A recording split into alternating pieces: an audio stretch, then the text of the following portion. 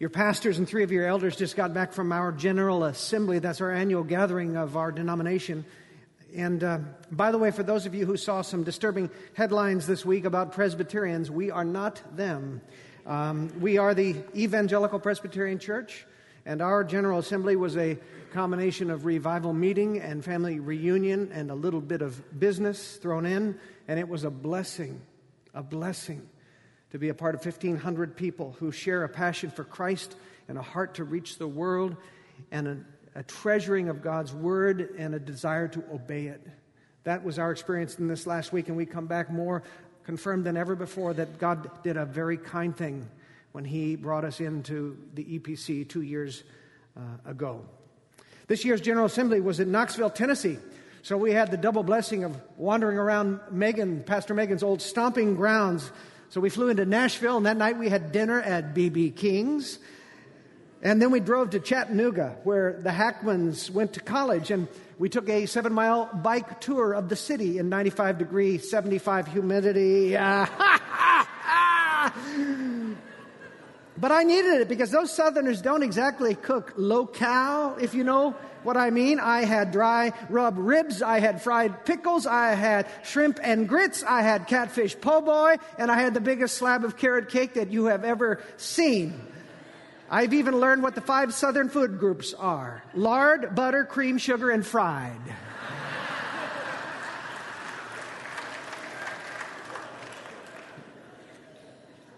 We also visited places where Megan and Larry worked while they were at school. We visited the bed and breakfast where they were indentured servants for a good portion of time, and we went to the coffee shop called Chats where Megan was a barista.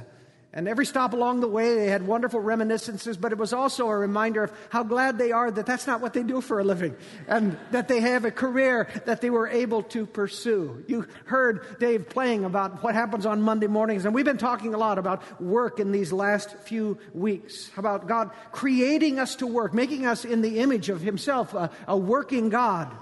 And we've talked about the definition of work, which is that when we do that, the world thrives and Jesus is glorified. The world thrives and Jesus is glorified. But the fact is we live in a broken world and things don't always go like they should in a broken world, including work.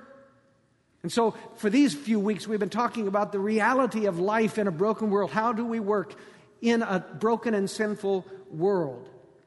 And this morning I want to talk about what it's like to be sidelined. Because there are a lot of us who are unemployed or underemployed right here in this congregation.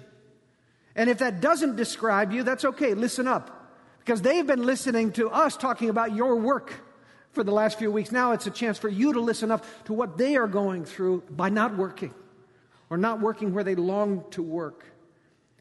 And these are your brothers and sisters, and they are in a tough place, and it's a chance for us to love and empathize and support them. So that's what we are about this morning. We're going to see what the gospel has to say to those who have been sidelined. Before I do that, I want to return briefly to Ellis's very strong message last week, and it was that you remember that James and John, remember, they were lobbying. They're trying to manipulate Jesus into giving them the positions of power in His kingdom, right? One's going to sit on the right and one's going to sit on the left. And they had managed to even cut Peter out of the deal in their plan. Do you remember Jesus replied to them? He says, the rulers of this world, they rule by intimidation and by authority and by power. And He said essentially this: we don't do that. And then He pronounced what I think are the most profound leadership words you will hear from the lips of Christ.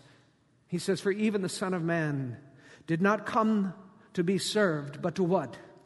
But to serve and to give His life as a ransom for many.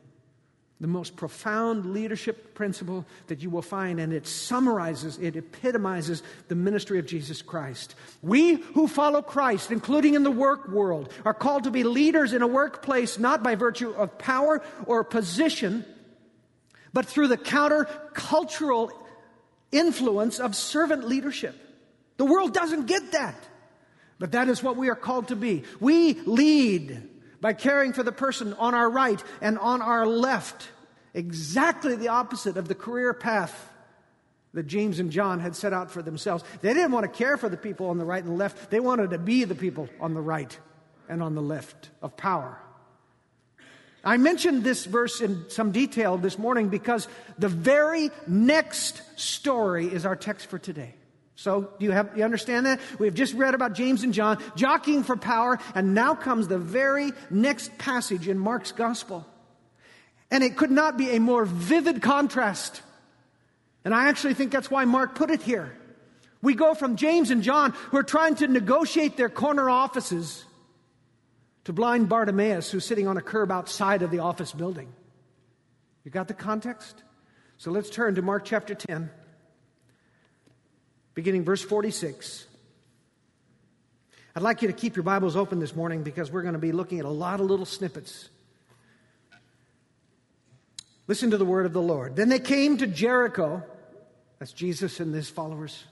As Jesus and his disciples, together with a large crowd, were leaving the city, a blind man, Bartimaeus, that is the son of Timaeus, was sitting by the roadside begging. When he heard that it was Jesus of Nazareth, he began to shout, "Jesus, Son of David, have mercy on me." Many rebuked him and told him to be quiet, but he shouted all the more, "Son of David, have mercy on me." And Jesus stopped. Aren't you glad that Jesus stops at those moments? Jesus stopped and he said, "Call him."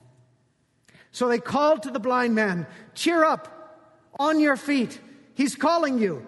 And throwing his cloak aside, he jumped to his feet and came to Jesus. "What do you want me to do for you?" Jesus asked him. Let me just pause there. Last week, James and John said, "We want you to do what we want you to do." Jesus now says, "What do you want me to do for you?" The blind man said, "Rabbi, I want to see." "And go," said Jesus, "your faith has healed you." Immediately he received his sight and followed Jesus along the road. This is the word of the Lord. Let us pray. Jesus, we call out to you today. Son of David, have mercy on us. And we pray that you will hear our prayer and you will bid us come to you. And you will heal and you will send us on our way. And we won't be able to do anything but just keep following you because you are you offer the words of life. So speak them to our hearts today in Christ's name. Amen. Most of you have seen Bartimaeus was sidelined. We don't know how he became blind, but I think we can be pretty sure of this. It was never his dream to be a beggar. Don't you imagine? When he was growing up, he wasn't saying, "Gosh, I hope to be like that someday," when he saw him along the side of the road. I really, that's my longing. Maybe he dreamed of being a farmer. Maybe he dreamed of being a lawyer. Maybe he dreamed of being a merchant or a rabbi. We don't know when he lost his sight, but whenever it happened, it meant that whatever dreams he might have had for his future, whatever dreams he might have had for his career, they went dark too. Most of you know the musical Beauty and the Beast. Gig Harbor High put it on this year. It's the story of this self-centered prince who is turned into a monster by a spell cast by a sorceress. But not only him, but his entire waitstaff in his castle. And you know how they become inanimate objects, a clock and a feather duster and a candelabra and a chest of drawers.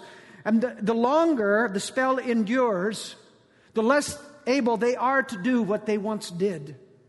And so they sing a song about it. The words go, "Life is so unnerving for a servant who's not serving.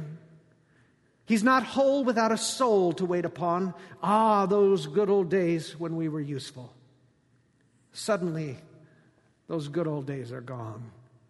And it's a cute and clever song, and we can sing it with our French accent, just like Lumiere does. But it's not so cute and clever if it actually is a description of your life, is it? When for some reason you cannot do the work you long to do. When you feel like you've been pushed aside. When you feel like you've been stuck on the bench and forgotten and sidelined.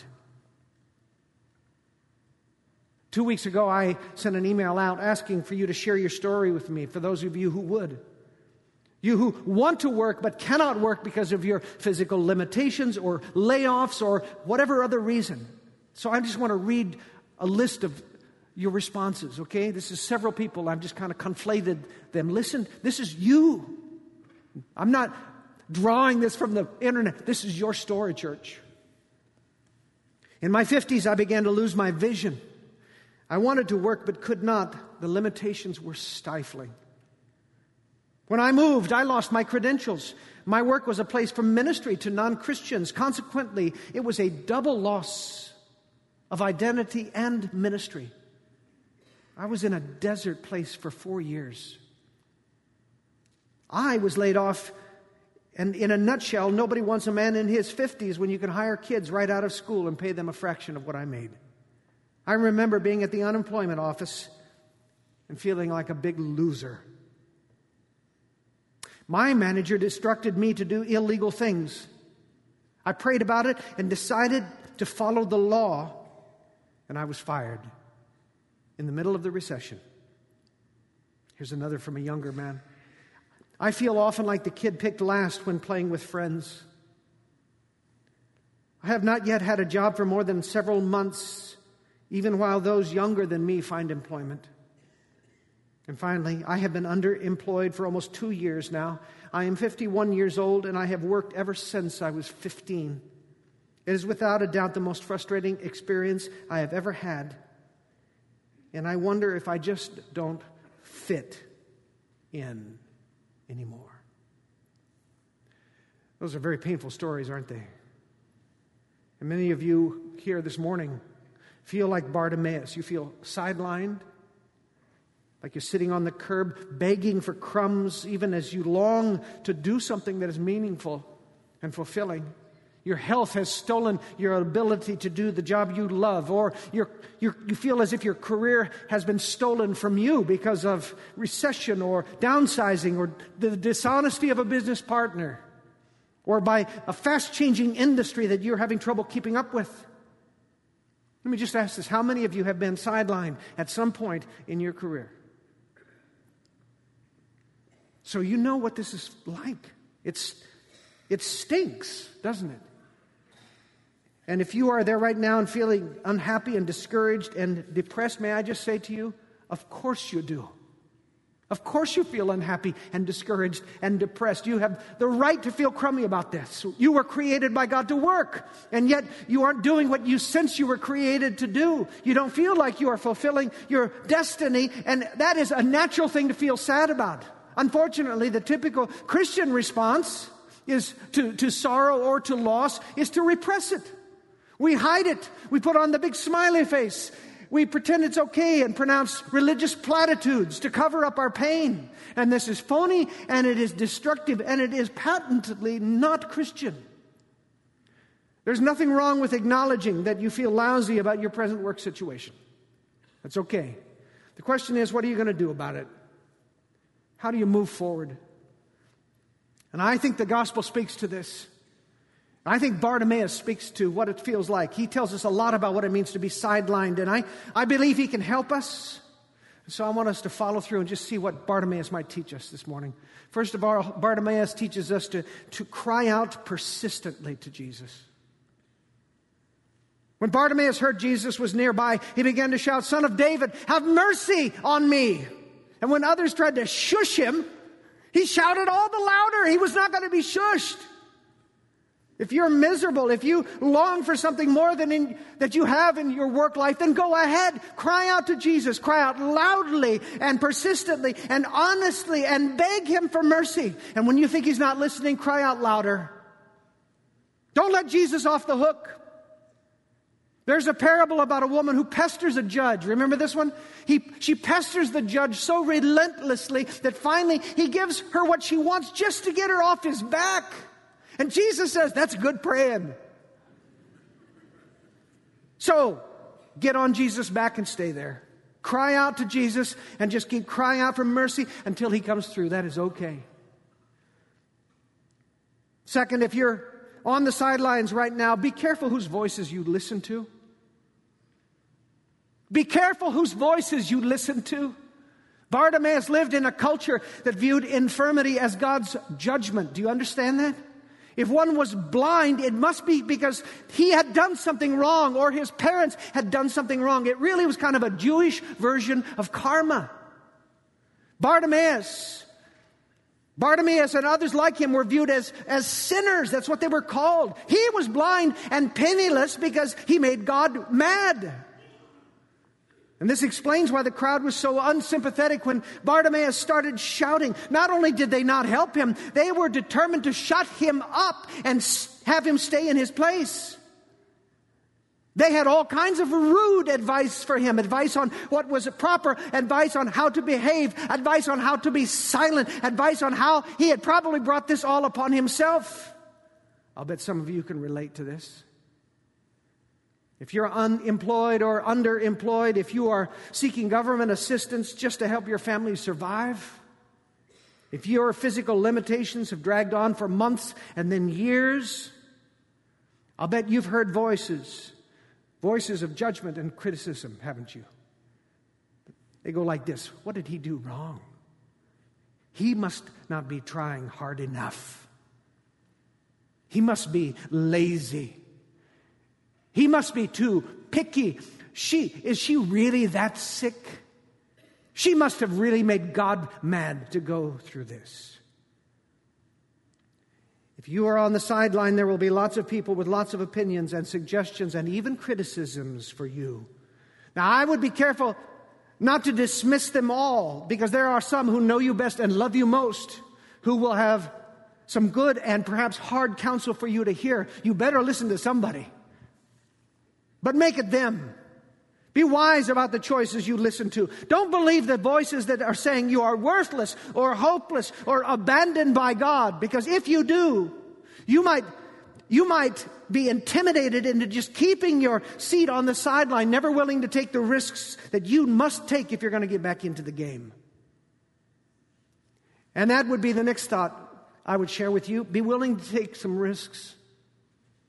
It was risky to disrupt the crowd with his shouts. When Jesus stopped and called for him, Bartimaeus' behavior got even more risky. Did you notice what he did?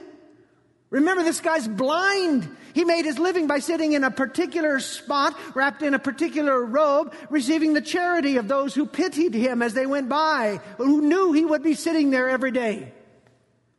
But when Bart hears that Jesus wants to see him, he throws caution to the wind. He jumps up, he casts his cloak aside, and he allows himself to be led to Jesus. Think about that for a moment. There were no guarantees of a different future for Bartimaeus. He didn't know that he was going to be given his sight. He took a risk in abandoning his favorite begging spot and throwing his cloak aside. How would he get the spot back again? How would he know that someone might not steal that cloak and run away with it? There were no guarantees at all. That Bartimaeus had reached the point of desperation where when he thought he had heard the voice of Jesus, he was ready to risk it all and go for it. If you want to get off the sidelines, there might be a time when risky courage is called for. Despite what voices might be saying to you, if you hear the voice of Jesus calling, are you prepared to let go of that which is familiar? Prepared to dump your old ways of doing things on the chance that Christ might have something new and better for you? In fact, are you willing to change entirely what you do? Bartimaeus was ready to give up the only thing he was good at, the only thing he thought he could do, on the chance that there might be something different, something better that he had never imagined before. It is possible that what you think is your area of giftedness is in fact not. That you've been holding on to the wrong dream. It might be that you need to seek trustworthy advice about your own self-assumptions. You might need to do some career testing to find out if in fact the dream job you're holding out for would be a nightmare if you actually got it. Maybe God wants to reveal a new future to you. One of our women was working in a dead-end job with a custom home builder, but it stirred in her a newfound interest, and she went back to school and became an interior decorator. And she writes, "I have a passion for what I'm doing now.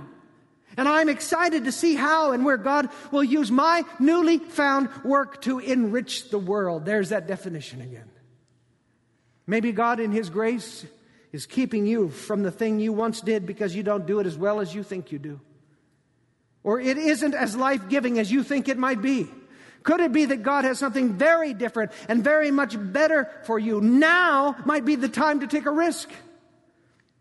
And it might mean eating humble pie. You could be wrong. What if Bart had been wrong? What if he had to go back and fumble around for his cloak and feel his way to find his spot again? It could have been humiliating. But he reached the point where a new future was worth the risk.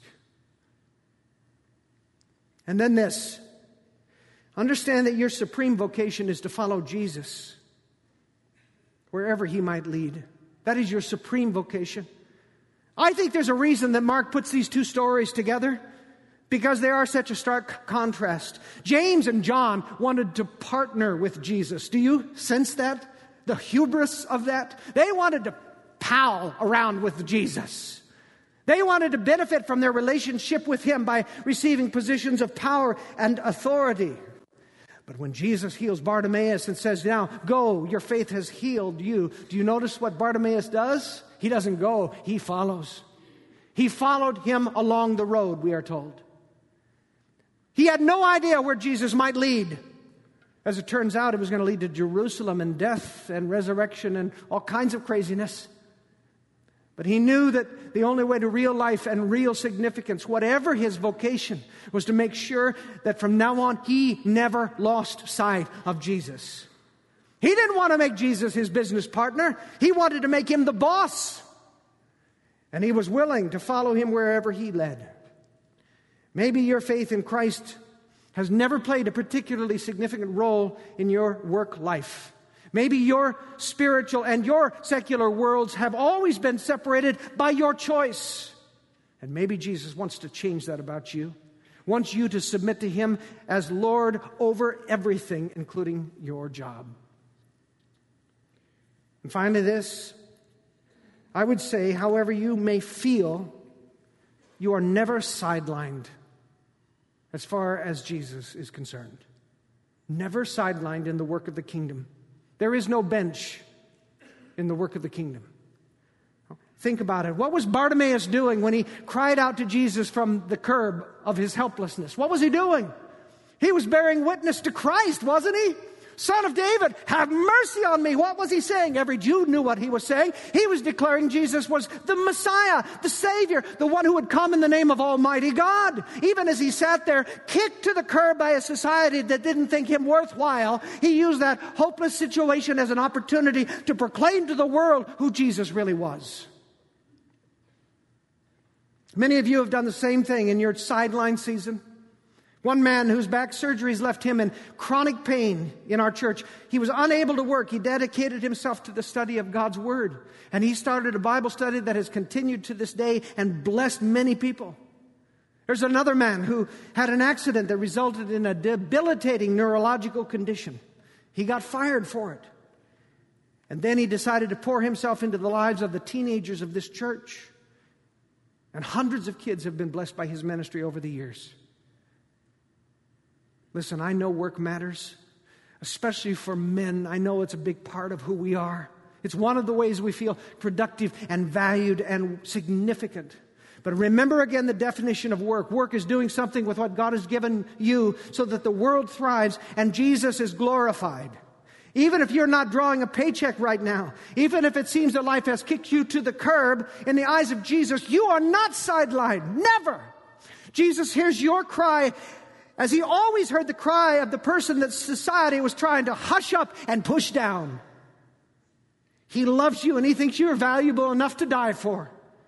Who knows what your future might hold career-wise, but in the meantime, if you decide to turn this season into an opportunity to proclaim to the world the goodness and the power and the love of Christ despite your circumstances, you may look back upon this time as some of the greatest work you ever did. Still, it takes the eyes of faith to see how God can use such a season for His good and glory. So following this service, and we're going to wrap up in a moment, I'm going to be up here to pray. Our prayer team will be here. I would love to have elders, if you are up close and would like to join in this, because I bet this will be a call. If you feel like this is you, sidelined, unemployed, underemployed, longing for something more, then come up here. And we'll pray together the witness of the blind, unemployed Bartimaeus, kicked to the curb, which he shared with the whole world that day. We're going to pray that, Son of David, have mercy on me.